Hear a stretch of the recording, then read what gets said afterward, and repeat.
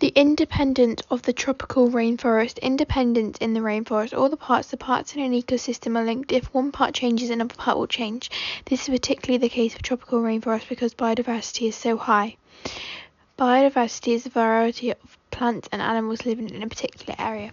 Independence is the way all parts of the rainforest, climate, water, soil, plants, animals and humans are dependent on each other. Explain the impact of the grasshopper population growing. The number of coconut trees and banana trees would decrease.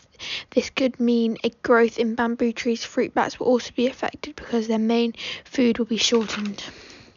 Exam question. Explain how tropical rainforests are good examples of an independent ecosystem.